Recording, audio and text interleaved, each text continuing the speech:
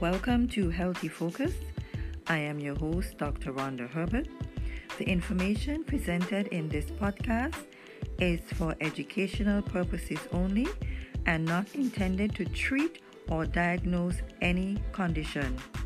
Please contact your healthcare provider.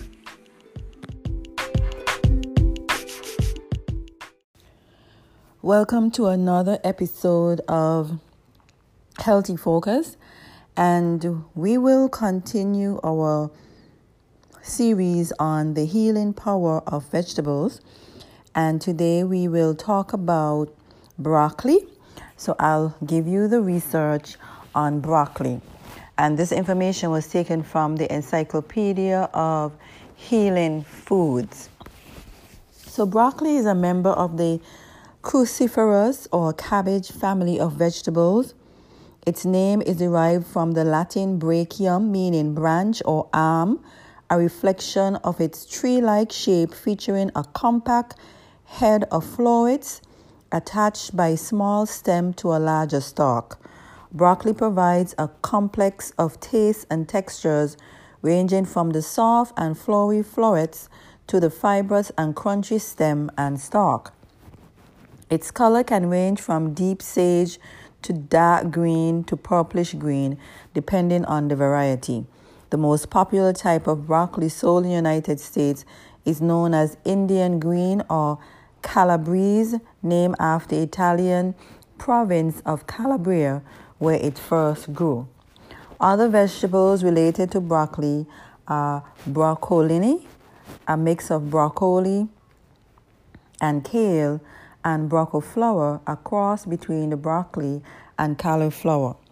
Broccoli sprouts have also recently become popular as a result of research disclosing their high concentration of the anti-cancer phytochemical sulforaphane.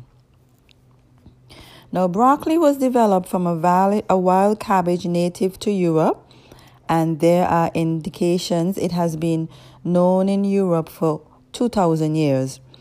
And it was improved by the Romans and later day Italians and is now cultivated throughout the world.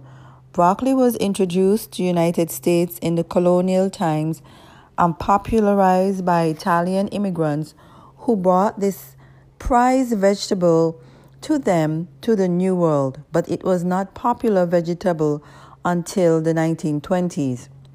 In 1923, D'Arrigo Bros Company planted trial fields of Italian sprouting broccoli near San Jose, California, and later shipped the first ice-packed broccoli to eastern markets via railroad in the fall of 1924. In 1929, D'Arrigo started what is thought to be the first direct advertising program for broccoli, with a cooperative radio program in Italian and space in some Italian language newspaper. Development of broccoli industry within California was rapid after this renewed popularity in the Italian communities on the East Coast. Now let's look at some nutritional highlights. Though low in calories, broccoli is one of the most nutrition-dense foods, especially rich in vitamin C. A 1 cup serving of broccoli provides about the same amount of protein as a cup of corn or rice, but less than 1/3 the amount of calories. Broccoli is an excellent source of vitamin K, C, and A, as well as folic acid and fiber, and is a very good source of phosphorus, potassium, magnesium, and vitamin B6 and E. It also contains glucosinolates, phytochemicals with tremendous anti-cancer effects, and the carotenoid lutein.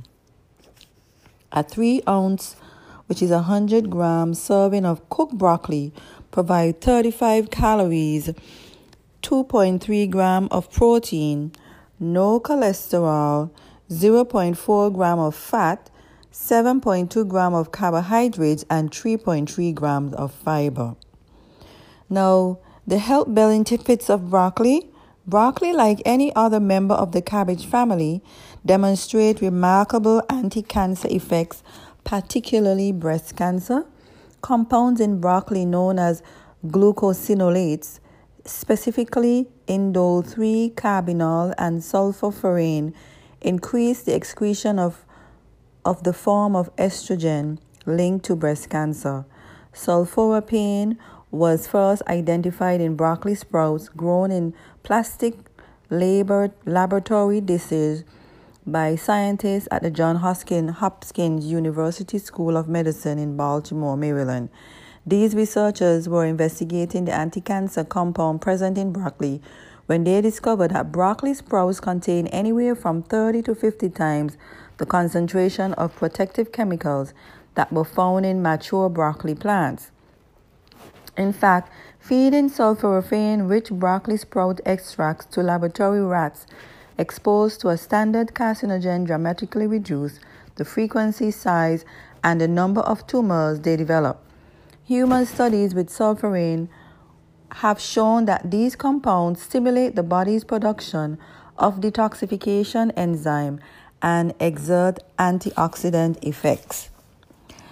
Indole-3-carbinol is also an important cancer-fighting compound, and it has been shown to arrest growth of both breast and prostate cancer cells in preliminary studies.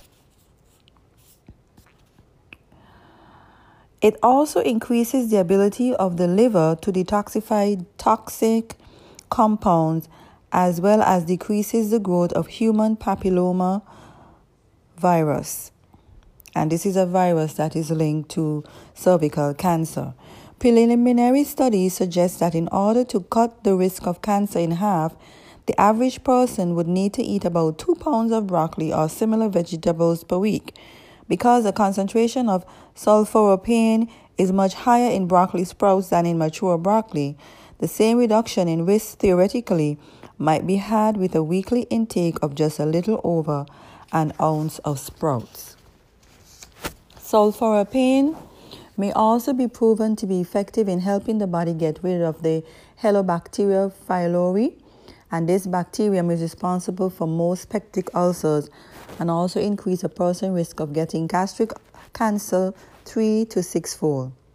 It also a causative factor in a wide range of other stomach disorders, including gastritis, esophagitis, and acid indigestion. Broccoli is also a rich source of lutein, which has also shown anti-cancer effects, and it may also be helpful in preventing the development of age-related macular degeneration, as this carotenoid is concentrated in the retina, where it acts to protect it from damage. And the retina, guys, is in the eyes. Now, safety issues for broccoli. Members of the cabbage family contain goitrogens, naturally occurring substances that can interfere with the functioning of the thyroid gland. So dietary goitrogens are usually of no clinical importance unless they are consumed in large amounts or there is coexisting iodine deficiency. So cooking helps to inactivate the goitrogenic compounds. So individuals with already existing and untreated thyroid problems may want to avoid consumption of the cabbage family vegetables in their raw form for this reason. And so broccoli can be boiled. It can, you can cook it in rice. You can boil it. And there are a number of ways that you can cook broccoli. And so that is the history and the health benefits of broccoli. And next week we will continue on with the episode, the series, The Healing Power of Vegetables, and we'll be looking at Brussels sprouts. And so as we can clearly see that vegetables, they have in a good amount of vitamins, nutrients, and minerals that can heal or reduce our diseases. This is Dr. Rhonda Herbert. Again, this information is presented for educational use only and not intended to treat or diagnose any medical condition. Please see your healthcare provider.